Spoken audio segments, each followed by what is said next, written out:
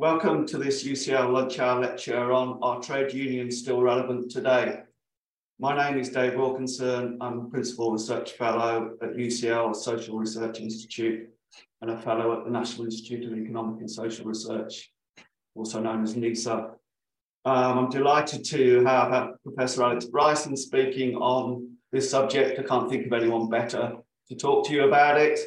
Alex is Professor of Quantitative Social Science at UCL's Social Research Institute. His research focuses on industrial relations and labour economics. He's also a Research Fellow at NISA and IZA. He's Editor-in-Chief on Industrial Relations, the Journal of Economic and Society, and editor of the Journal of the Royal Statistical Society Series A and the Journal of Participation and Employee Ownership. Before we begin, I want to let you know that we have some time at the end of the lecture for questions, and these can be submitted at any point during the talk, going to the Slido on the internet browser, entering the event code #TradeUnions. I will now hand over to Alex. Thank you very much, Dave. Thanks for chairing this, and thanks everyone for inviting me. I'm going to talk about whether trades unions are still relevant today. So I'm going to start with telling you what, in theory, unions do. I'm going to ask the question, are they in decline? If so, does that mean they're no longer relevant? And I'm going to assess the evidence on that question. I'm going to show you that unions do lots of things and that they continue to do lots of things, and that these things matter rather a lot for workers, for firms, and for society as a whole. But I'm also going to argue that unions do face many challenges today, which means that they are continually having to reinvent themselves. So let's begin with what unions do. I'm going to argue 3 or 4 things. Number one, they bargain. They bargain over terms and conditions. Who do they do this for? Well, for their members, but not just their members, actually. Anybody who's working in a workplace where a union has recognition rights for pay bargaining, and those workers are essentially covered by the union bargaining arrangements. The union uses what in the literature is called its monopoly bargaining power to push wages above rates that would otherwise be set by the marketplace. How do they do that? Well, they use that bargaining power essentially to threaten employers, if they have to do so, sometimes through strike action, to push those wages above the market rates. For that to happen, unions require union membership, and the higher the percentage of workers in a particular workplace or firm or industry who are union members, in theory, the higher the bargaining power of the workers. What does this lead to? In theory, higher wages for union members or for those covered by union bargaining. Oftentimes fairer wages, because unions try to compress the wage distribution and reduce discriminatory practices in the workplace. And this ordinarily leads to the reduction in wage inequality. Many non-union members can benefit from this activity on the part of unions. Why? Well, because that bargaining often means a change in the terms and conditions for all workers at a workplace, whether they are a union member or not. Essentially, this is unions providing what's called a public good, something that goes to everybody, whether they are a union member or not. And what's more, this can even have a spillover effect into non-union firms. How? Well, union bargaining can act as a threat to non-union employers. It can make them think hard about what they're going to pay their workers if they know they're competing with union employers for the same workers in the same labour market. This bargaining effect can have knock-on effects, some good, potentially some bad, and I'm going to come back to these, on issues that are really important for firms' competitiveness: productivity, profits, employment, capital innovation. So that's the first thing they do. What else do? They provide a voice for workers. They do so because they offer a mechanism whereby workers can actually engage in two-way communication with an employer. This is, I'd argue, essentially an extension of citizenship rights into the workplace. Imagine what happens in the absence of a union. It could be that workers simply have no opportunity at all to voice their concerns about problems they face at work. Although there are other voice mechanisms, and I've listed a couple of them here. Direct voice would be things like town hall meetings, joint consultative committees, and under statute in some countries, things like works councils. Firms can actually benefit themselves from this worker voice. How so? Well, because in theory, if people can voice their concerns about problems that they have at work because there's a union, it means that those people with problems are less likely to quit the firm. They stay because they have voice and they think that problems can be solved accordingly. This leads to a reduction in labour turnover and thus incentives for firms to invest in things like training. Firms can also benefit from unions' aggregation of all workers' preferences about what should happen in the workplace. This is essentially quite an efficient form of workplace governance because in the absence of that, employers might have to go around asking individual workers what they think and what things should be done. At a policy level, the European Union believes that social dialogue, that's dialogue between employers and trades unions, can be beneficial in society. And I'm going to describe two examples of this here under what's called European social dialogue. This is communication between employers and trades unions. The European Commission has argued in various publications that this is a key to better governance of the enlarged European Union. It's a driving force for economic and social reform, and that unions are therefore a component in the democratic government and also economic and social modernization. The other thing that unions do is they provide insurance to workers. Insurance against what? Well, against employer arbitrary behaviors, things like discriminatory practices. So we find unions at the forefront in challenging these things like equal pay claims made in the law courts, or trying to reclassify gig workers as self-employed towards employment such that they get employee-based rights at the workplace. And you'll often find it's trades unions who are representing workers in tribunals when they're facing things like unfair dismissal. Beyond the workplace, unions also have an important role. They are democratically run organizations promoting democratic solutions to political problems. We know about this from the Second World War. We know that trades unions have extended their remit into the political world through the setting up of political parties, such as the forerunner to the Labour Party in Britain in 1906.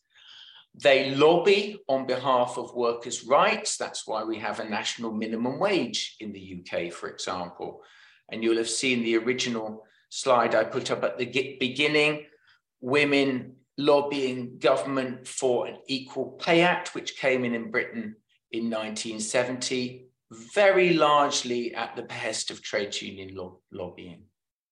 And they're engaged in tripartite structures, not only in the UK, but throughout the world, providing worker voice around the political table. This is hardwired in some countries, such as the Ghent countries, Netherlands, Belgium, the northwestern part of Europe, where unions are involved in the pension system and the provision of unemployment insurance. Fine, you say, but what's happening now? Are unions actually in decline, and are they still relevant? Well, there are various metrics we can use to judge the health of trades unions. We can look at the proportion of workers whose pay is set by collective bargaining. That's bargaining between unions and employers. We can look at union density. That's the proportion of workers who are union members. We can look at the financial health of trades unions to see whether they are financially sustainable in the long run. And we can look at outcomes through union influence, the impact that unions have on outcomes that we all care about: wages, wage inequality, firm performance, innovation, worker well-being. So I'm going to show you in the next few slides that there has indeed been a decline in the incidence of unionization, both in Europe and elsewhere. And I'm going to show you that in terms of union density, collective bargaining coverage, and the incidence of trades unions at the workplace level. But I'm also going to show you that this is not uniform. It varies very greatly across and even within countries. It varies across sectors and by occupation, and it even varies by birth cohort for reasons I'll come back to. In some places where unions still have a very important role, there are still questions about union legitimacy. A great example is the case of France, which I'm going to come back to a little bit later. So this is the English-speaking world, and this graph goes from 1970 through to about 10 years ago, and it shows on the y-axis union density. That's the percentage of workers who are union members. What do we see? First of all, we see it varies across countries, but we also see in all these English-speaking countries a gentle decline in union density. In the UK, for example, you can see it reached its peak just about the time that Margaret Thatcher came into power, and has declined quite substantially since then, although the rate of decline is petering out. Across the whole of the OECD, you can also see that decline quite noticeably. But, and these are OECD figures, boy, does this picture look different across different parts of the world. The top left chart here for the English-speaking world is roughly the one I've just shown you. But now turn to the Nordic countries and these Ghent countries I've described, countries like Belgium. You'll see very, very high and stable union density. Yeah, I mean, look at a country like Iceland, about 90% union density, and it's going nowhere. But you can look at other countries and see substantial decline, and in some places it's low and static. So you can't generalize. If you're sitting in the UK, yes, you can see gentle decline in the proportion of workers who are union members, but it's not true always and everywhere. And you'd see quite substantial decline in other parts of the world, notably parts of Eastern Europe. Look at the very long run, and this gives you another take on what's happening to trades unions. This is the union density rates across the whole of the OECD, going back to almost the beginning of modern trades unions in the late 19th century. What do you see? Well, you see persistent rise over time up until the late 1970s, and you see some cyclicality with some big peaks. First big peak here in and around the end of the First World War, second big peak in and around the end of the Second World War. So don't think that we're in a period of secular linear decline. These things are somewhat cyclical, and you can see that we are basically back down to union membership rates that we had in the mid-1960s. Let's look at another metric, collective bargaining coverage. This is arguably absolutely fundamental because this tells you the proportion of workers whose pay is set through trades union bargaining. What you can see here is a rather different picture. First of all, the proportion of people who are covered by collective bargaining is higher than union membership rates. For the reason I've already told you, some people who are not union members happen to be in covered workplaces. But boy, does this matter. Look at the middle chart here for Nordic and Ghent countries, for example. You'll see countries like Belgium with nearly 100% union bargaining coverage. Look down here at France in the bottom left corner, nearly 100% collective bargaining coverage. Look at another country which I find particularly interesting, Germany. Here we see some decline. In the early 1980s, Germany was characterized by very strong sectoral level bargaining, industry level bargaining, but it's actually been in substantial decline in the last 20 or 30 years. So what do we draw from this? some serious stability at very high levels of collective bargaining in some really big and major economies. Elsewhere, we see low bargaining coverage, or we see changes in bargaining coverage in countries like Germany. So it's difficult to generalize across all countries. This is a summation of that. If we look at union membership rates, you'll see they're very high and fairly stable in Scandinavian countries. They're lower and falling in the UK. They've always been low in the United States, and in continental Europe, they're also fairly low. But bargaining coverage, on the other hand, this is the proportion of people whose pay is essentially set in conjunction with union bargaining. We're talking 70 or 80% of workers in continental Europe. Very different if you look at the United States and the United Kingdom. Let's go back to social dialogue and what happens in the European Union. The idea here is that the European Union believes it's really important that workers have a voice at the workplace level. So that requires a union on site in workplaces. Does that exist? Well, here's information from the European Company Survey, which tells you it's very different across different parts of Europe. If you're in Spain or France, for example, or in Scandinavian countries, here we've got Sweden, Finland, Denmark, more than half of workplaces have employee representatives in place. But if we go somewhere like Greece or Portugal, very, very low. The UK, which actually the time that we did this study was in the European Union, somewhere in the middle. So it depends where you live as to whether or not you could access worker voice through trades unions. What's the nature of the challenge for trades unions today then, given this picture of decline in some places, less stability in others? Well, there's a problem, what in the literature is called a problem of collective action. Unions are providing public goods in the sense that although they are membership organizations reliant in many instances on membership fees from members to keep them going, they're nevertheless providing bargaining type outcomes for workers, whether or not they're union members. It's very difficult to incentivize workers to actually join a union when they're already getting the benefits without being a member. We've known this forever. There was a brilliant book on the problems of collective action in the mid-1960s by Mancur Olson, who described the particular problems that trades unions faced in procuring these public goods and yet relying on membership in order to generate bargaining power. The problem, as he described it, is one of free riding, an individual's inability to get the benefits without paying for the fees. And you'd say, well, hasn't this always been a problem? And the answer to that is no. Why? Because a while ago, and in the UK, for example, up until 1990, the solution was something called the closed shop.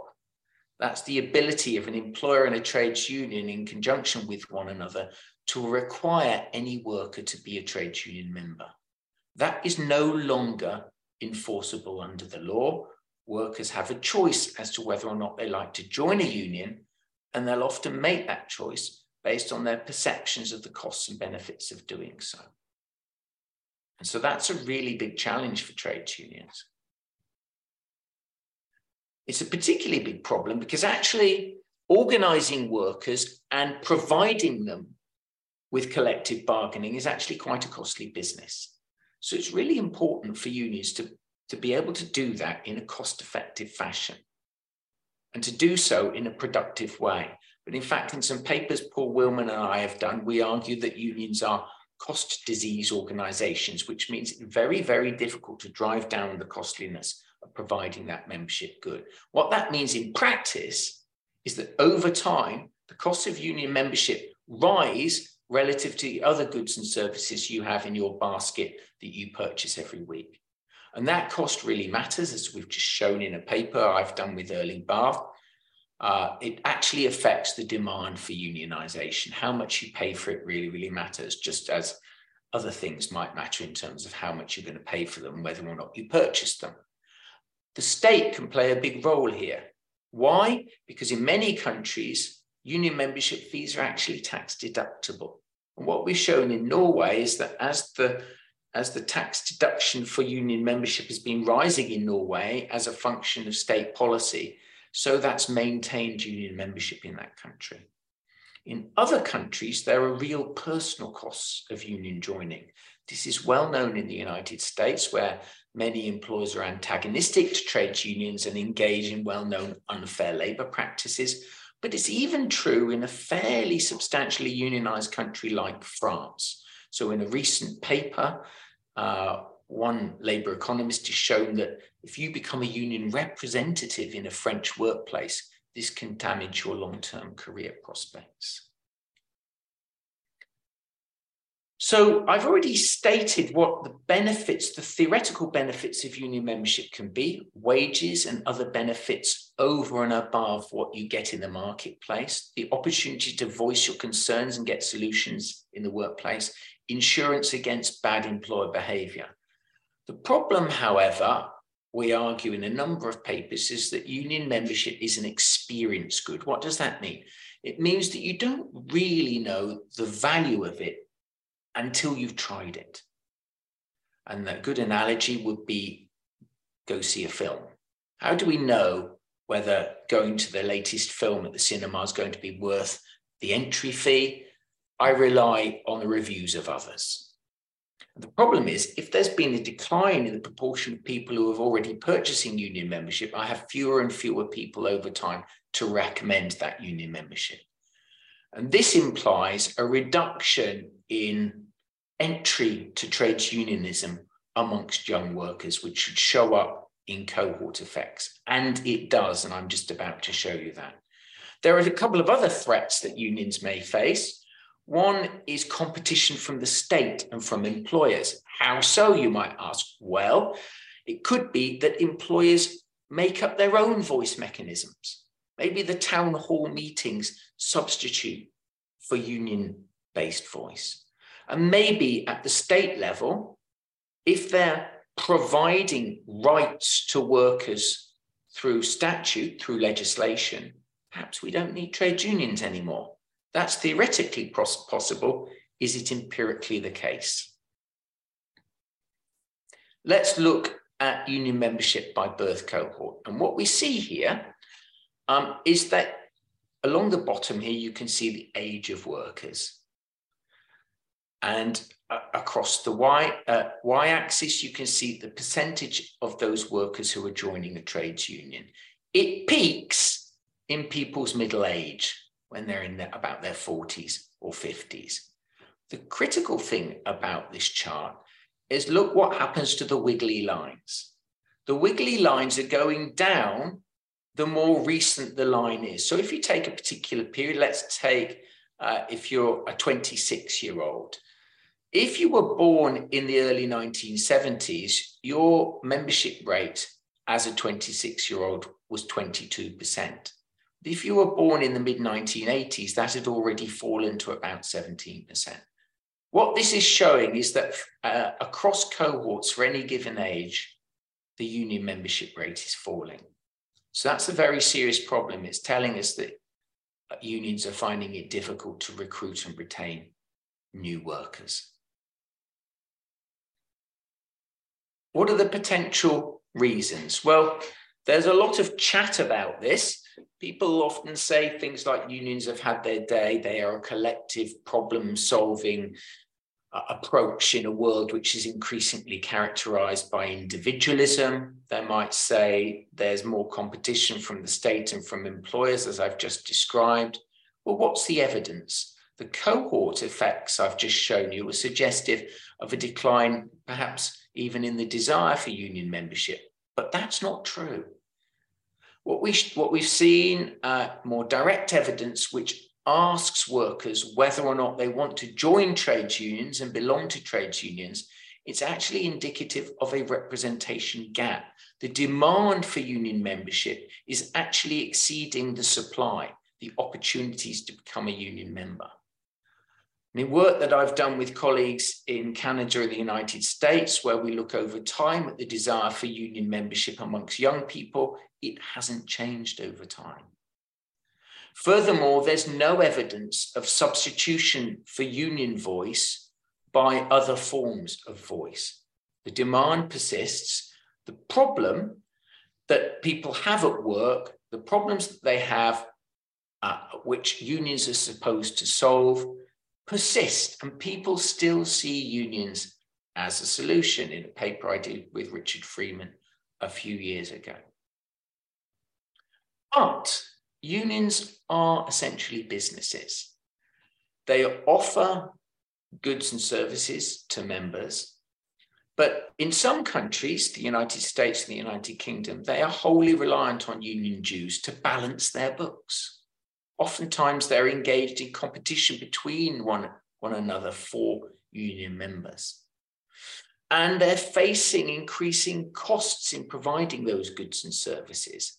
And furthermore, the marginal costs of providing those goods and services are also rising. A great example would be the decline in the average size of a workplace.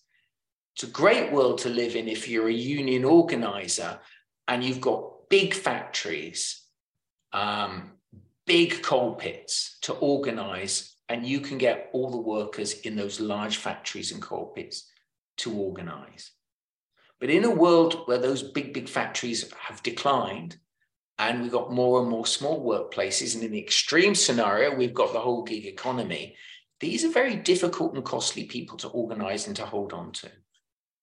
This means that unions have to think hard about the circumstances in which they'll actually organize workers and provide them with a union good. It's not true in some other countries where those unions are hardwired into the welfare state. They are less reliant on union membership dues. I've talked about these Ghent countries in the northwest of Europe. They are providing unemployment insurance, they're providing pensions, they are part of the social democratic institutional infrastructure. And this can help explain their resilience. However, of course, it's very hard to transfer that sort of scenario to the Anglo-speaking world where that simply doesn't happen.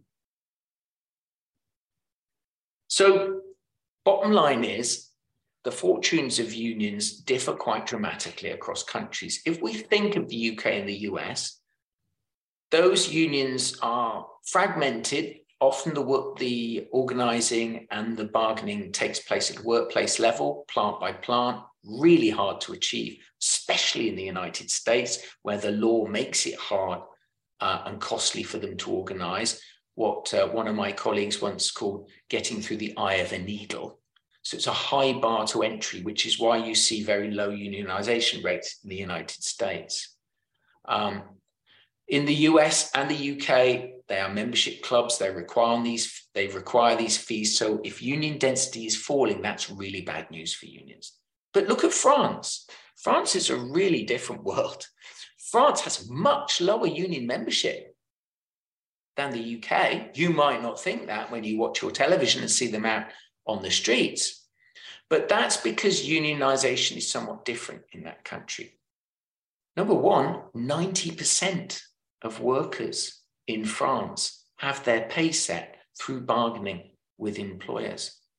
And it's actually, because of the law, very easy to trigger workplace representation for unions in France, even in the absence of union members.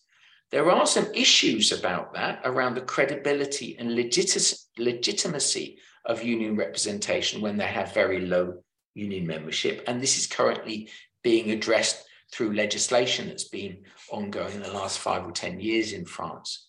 The other thing about France is political traditions really matter. You get some hardcore communist, socialist unions. You also get Christian democratic unions. They're very different one from another. They all have their own constituencies and their own bases, and they operate very, very differently in many ways to the membership-based unionization that we have in Britain. In Italy, again, just to give one more example, the majority of union members are actually retirees. They're not even in the workplace. The reason is the Italian unions play an important role in the pension schemes there. Another question we have to ask ourselves is, has employer demand for unions change. You think, hold on, employer demand for unions, surely employers don't want unions. Well, actually, they do in many instances. Unions often operate as agents for employers. How so? Well, union voice can help in long-term contracting with workers. If you want your workers to stay, you want to help solve their problems in the workplace in order to avoid them from quitting, and a union can help in that regard. A union can also provide information to an employer. For example, workers on the shop floor know a lot about the production process and how to improve it, and they may transmit that tacit knowledge to their supervisors and managers through a trades union in return for something which might be better terms and conditions. And they also aggregate worker preferences in a very efficient fashion. So the employer knows what the workers are thinking. Why? Because the union can help the employer understand that. Even bargaining is useful for employers. It can take wages out of competition, which means they can compete on other margins. And unions help employers comply with the law, protecting them against legal liabilities. Of course, the problem is that if union membership is declining, unions' representativeness in terms of their worker base is falling. How reliable are they as a voice to the employer? Maybe employers might shift towards producing alternative voice mechanisms. And maybe some employers are beginning to choose to compete on wages. They face global competition and they're looking for opportunities to lower wages. This may limit the power of unions going forward.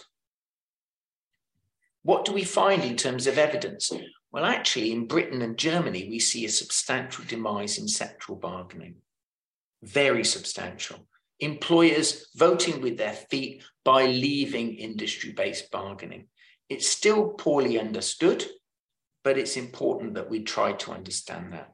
Instead, employer collectives, employer associations and trade associations, they continue to play an important role in the labour market, where they're often focusing on other activities, which we've talked about in a recent paper, including collusion to reduce labour market competition. Employers are also increasing their investments in different forms, which could potentially substitute for trades unionism. Let's look then at the effects of trades unions today.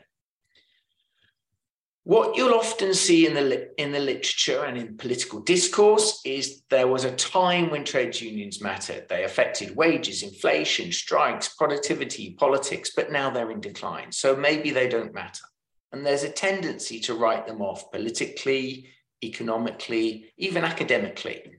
This is a big mistake. They continue to do all sorts of things in the economy and in society in general. Many unions remain very strong, but even when there's union decline, this also has important economic and social consequences. We actually need empirical evidence to understand this. Why? Because in theory, the effects of unions on things like firm performance are actually uncertain a priori. Oftentimes it's assumed that the bargaining effect can impact negatively firm profitability, whereas the voice effect can be beneficial to firms. And so these offsetting theoretical things need to be studied empirically to see what actually happens in a unionized world versus a counterfactual non-unionized world. So we have to study them. And what do we find? We find quite a lot of change actually over the last 20, 30 years. We find union effects on inequality, on fairness at work, enforcing worker rights. Unions have pretty good records in dealing with inequality, dealing with unfairness and discrimination, and enforcing worker rights.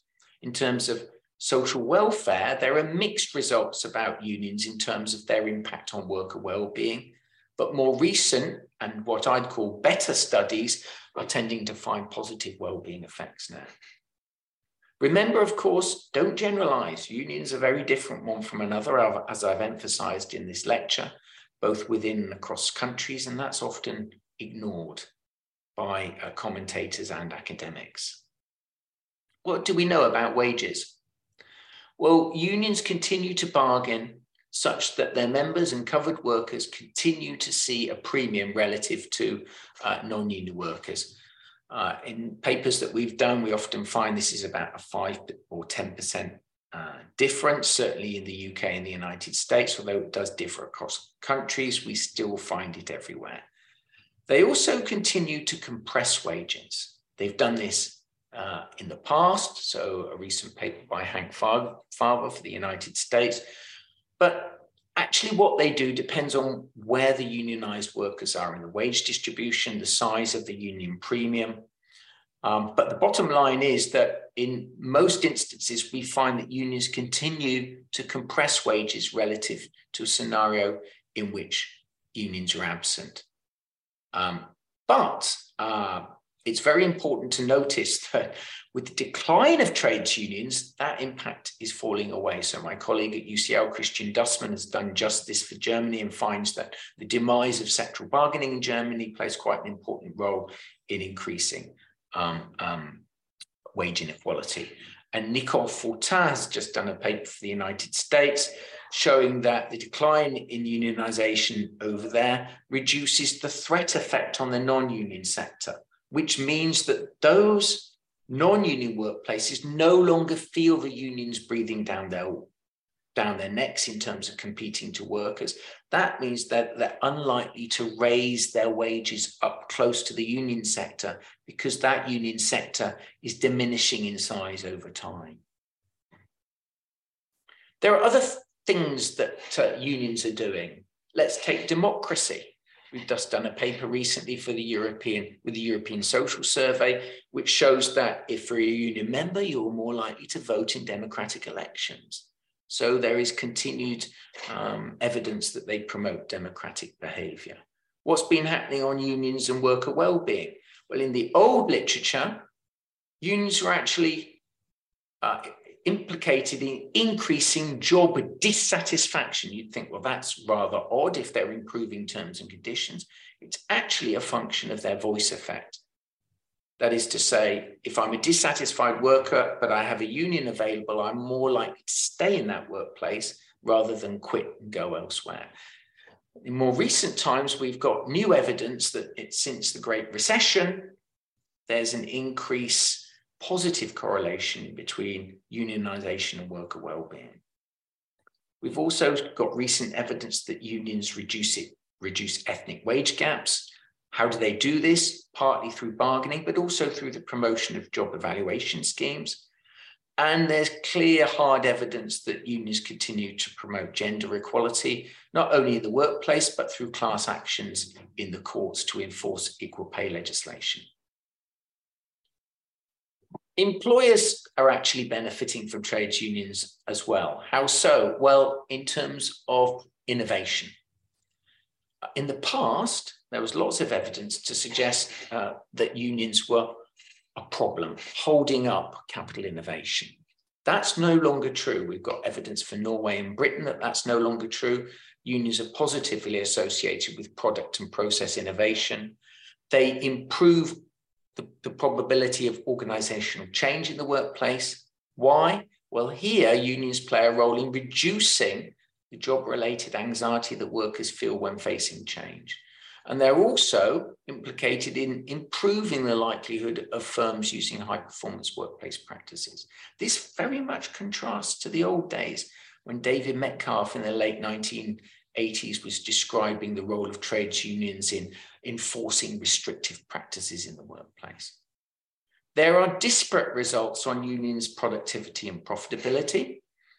So there's a great meta-analysis by Doucogliagos and Laroche about this, which I recommend. But many of the negative union effects are in the early literature, and there are more positive effects more recently. And in fact, in the paper we've just published in the Economic Journal, we show that these effects, in the Norwegian case anyway, are actually causal. Unions are improving profitability for Norwegian firms. And this is consistent with an old proposition from a German sociologist, Wolfgang Street, that unions are a beneficial constraint on employers. It's not great giving employers free rein to manage in the workplace. Unions come in and make them think twice about the decisions that they're making, and this can be to the benefit of both the firm and the workers. So union effects do seem to persist, notwithstanding the decline in their incidence in many countries. This is not that surprising. Unions continue to target high-profit sectors and high-profit firms to organise them rather than firms that don't have much to offer in terms of bargaining. They organise professions with high bargaining power, such as health professionals. Yeah, there's lots for them to do. And the degree to which competition is squeezing out opportunities for unions to organise, I think, is largely exaggerated. So finally, the implications for policy and the future before I hand you back to Dave.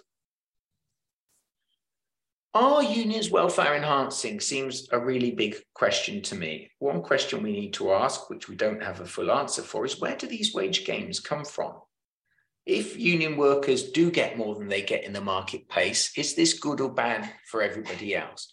Well, it partly depends on where those wages are coming from. Maybe unions are operating in a way that's forcing employers to pay what they should be paying in terms of their marginal productivity. That would be consistent with a world in which, for example, unions are challenging gender wage discrimination, for example. It could be that unions are improving the productivity of workplaces and as a consequence can get better wages. It could, on the other hand, be they're not doing that. They're simply forcing employers to hand over a portion of their normal profits. If that were the case, that would imply ultimately, at the extensive margin, more plant closures and more firm closure in a unionized environment. That just doesn't exist in the literature. Another question, of course, is what's an optimal level of inequality? A really, really hard question to answer. If we think unions reduce inequality, is that a good or a bad thing? On the whole, many of us might think of it as a good thing, but sometimes a degree of inequality can be useful, for example, in terms of creating incentives for workers. And there could be positive spillovers to workers in general. In the old days, in countries like the UK, we did have statute which allowed for the extension of collectively bargained terms and conditions. In the UK, they've largely gone. In other countries, they continue, which is why you see such high levels of collective bargaining coverage. The union threat effect might be useful for workers in the non-union sector because their employers are cognizant of what's happening in the union sector and are looking to match their terms and conditions. And unions are still providing some degree of pressure for legislative change in areas like work-life balance. So in the future, it could be that unions need to think hard about obtaining what their role is in obtaining mutual gains for workers and employers, how to be a beneficial constraint on the employer. There's concern about employer actions in terms of the demise of sectoral bargaining. Great example here I want to give is Volkswagen, German-based company, manufacturing cars. Are they organized and unionized in Germany? Yes, they are. But why is it then that there's a huge Volkswagen plant in the southern United States in Chattanooga, which is non-union? Well, most of the southern United States is non-union. There are reasons why employers go there, and they change their tactics according to where they are. A big concern for unions is a race to the bottom in terms of looking for the least costly place to produce goods and services, raising questions about whether unions can survive and prosper in those settings. So it raises a question at the bottom here about whether unions will look different in the future. Well, maybe they should do. In the UK, for example, are they democratic, open and transparent? Or, as some people say, male, pale and stale? Well, they're not as male as they used to be. First of all, most of the union members in Britain now are women. They constitute over half of all the membership in the UK. And this is now reflected in the leadership in the top trades unions, Unite, Unison, RCN, all run by female general secretaries. So there's change going on there. We also know from surveys, and this is, I think, the European Social Survey, that trust in unions in Europe has been rising. Trust in many other institutions is falling, but not in terms of trades unions. But they probably are going to look different. There are some successful unions. Most of them are occupational, teachers, doctors, nurses, often in the public sector. They have a clear identity. They're hardwired into an occupational infrastructure. But there are new unions on the rise as well. The Bakers Union is really organising fast food chains in a way I've never seen before. And in places like the UCL, we see the Independent Workers Union of Great Britain organising gig workers, and they're organising workers in things like Deliveroo and so on, and doing an unbelievable job in doing so, using new technologies to reduce the costs of servicing those workers and reducing the marginal costs of organising those workers. And so that's what unions are going to be doing in the future, using new technologies and new ways of organising to lower the costs of getting the union voice out there. That's what they're going to have to do if they're going to remain relevant to workers who are often marginal in the labour market. They're going to be using these new modern communication technologies to build new worker voice platforms. Will it happen? I think it will do. I think they're going to learn from business models, places like Uber and Airbnb disrupting traditional business models, and I think they'll do exactly the same thing in the union space to make sure that they can bridge that gap that I described, that frustrated demand for worker representation in the workplace, where there's a gap between the proportion of people who are actually unionized and the proportion who want it. Okay, I'll stop there. Back to you, Dave. Thank you very much, Alex. That was fascinating, covered a lot of material. Really useful lecture. We have a bit of time for questions. So if you've got questions, please type them into the Slido. We've got a few. So the first one I kick off with is, given the situation we're in, where there has been consistent below inflation wage growth, does that not suggest unions have been less useful for a while? Not really. I mean, there's a couple of big things going on. It's true that there's been, for many years, substantial wage stagnation, especially in the public sector, where unions' ability to make a difference has been somewhat undermined by the advent of pay review bodies, which have replaced collective bargaining. Lots of the concerns about real wage decline are amongst those public sector workers. In the private sector, there's still, and even now, fairly healthy real wage growth among large numbers of workers. At the same time, unions have actually done rather a lot to maintain employment levels amongst in the union sector, especially in the face of COVID. They were heavily involved in the furlough schemes and how they were designed and so on. And they've played quite an important role, I think, in maintaining hours of work, not just employment at the extensive margin, but the number of hours that you're actually employed in your job. So all these things are quite important. Unions can't do everything, but I do think they continue to play a really important role in a challenging world. But I do think that's somewhat circumscribed in the public sector. Great, thanks. Kind of following on a little bit from that, obviously we're in a period where there's quite a lot of strike activity. I guess, would you say that's a representation of strength or weakness of unions? You could argue, I guess, strength because it seems very strongly supported by members, and weakness that it hasn't really been resolved yet. So what would you say? I think you've answered the question yourself, Dave. I tend to agree with you. No union representative or leader ever wants to go into strike action. It's costly, it's risky, it's potentially damaging, especially if it persists for a long time. The public could turn against you. It may not even translate into a better bargained outcome. On the other hand, needs must on occasion. And if an employer is not budging or is not bargaining in good faith, and there are no opportunities to go to arbitration or seek third-party involvement, such as ACAS, it seems reasonable that trades unions might ballot their members.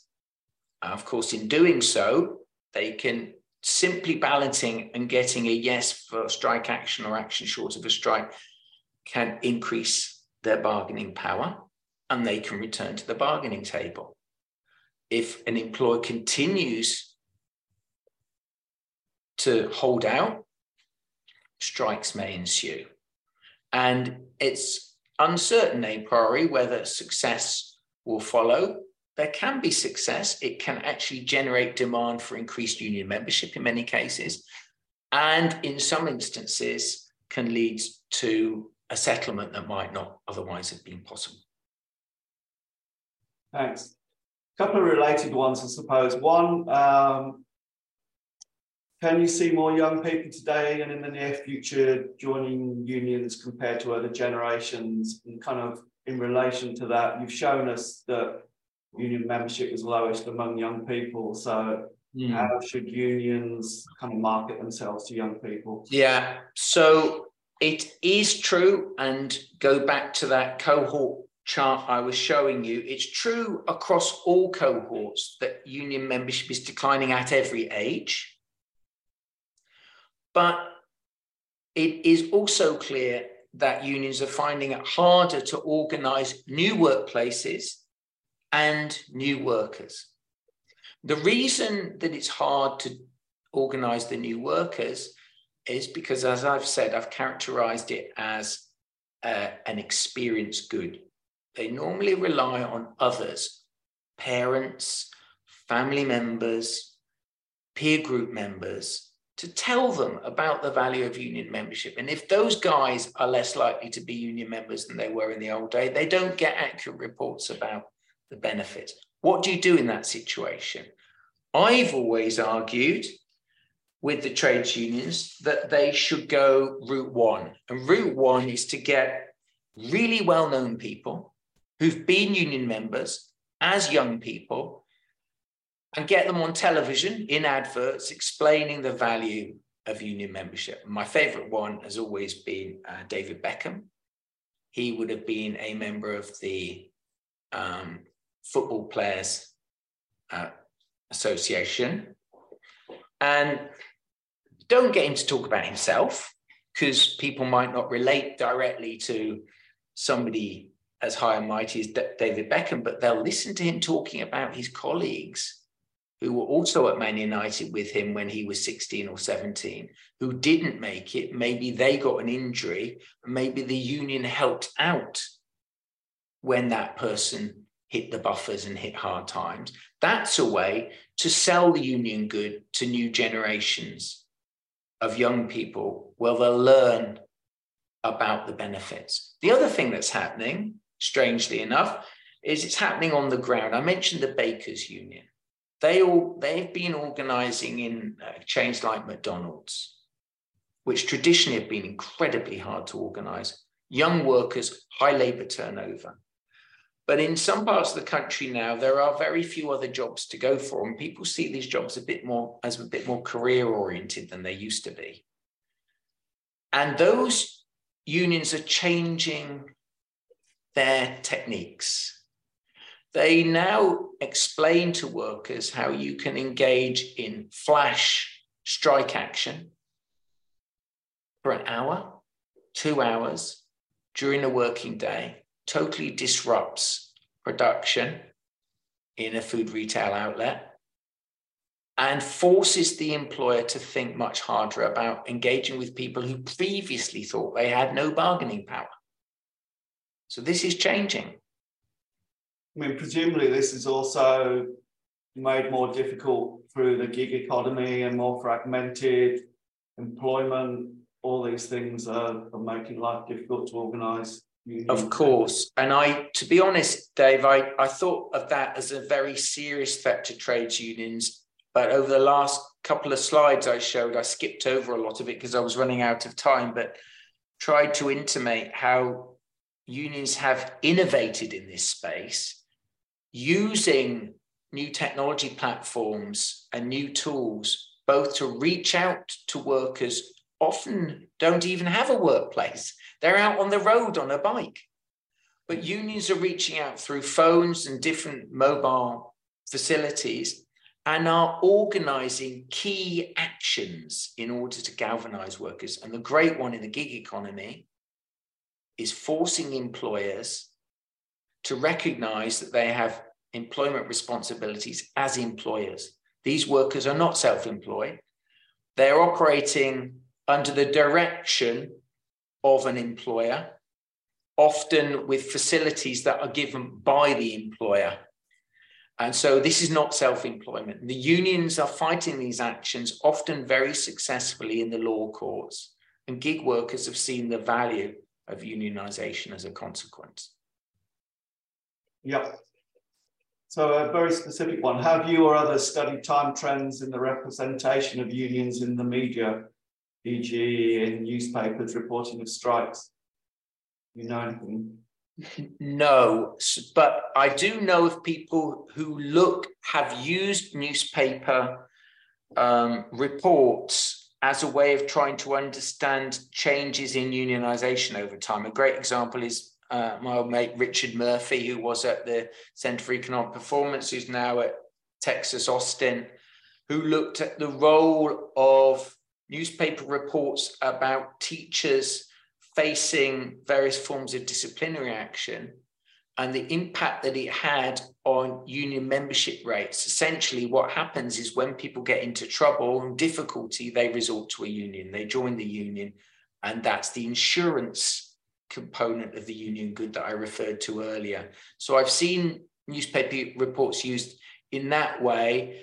And I've also seen some people look at the portrayal of trades unions over time through the media. Paolo Santini, who's recently gone to Copenhagen Business School, he's done work on that. But yeah, that's about all I know on that issue. So we've got a couple more just to round off, and they're kind of general ones, so it's kind of a nice place to finish, I think. So does union success ultimately rely on pro-union politicians being elected?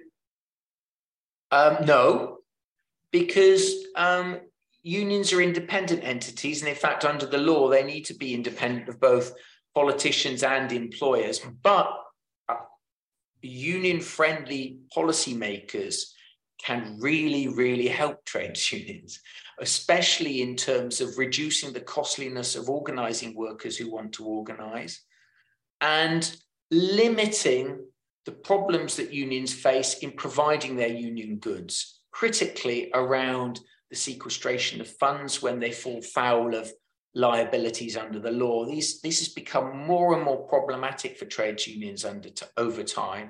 And I think policy people could do something about that. If I was going to say number one thing they should seriously think about is the way that trades union membership is subsidized through the tax system. That could really help. We've seen that in Norway. I mentioned that work. They could do that in this country. And I want a 30-second answer to what do you think would be the impact of a world without trade unions if they did die out? I mean, that's been what you've talked about for the last hour, but give us a 30-second answer to that. Well, I think the answer to that is the problems at the workplace would remain and something else would have to come in its stead. Whether you called it an independent trades union or not, some form of voice mechanism would appear because there would be a requirement for it on the part of workers. Yeah, it sounds sensible. I think that's a good place to end. So thank you everyone for joining the lecture. I hope you found it informative and interesting. Huge thank you to Alex for the lecture. It's been really interesting to listen to.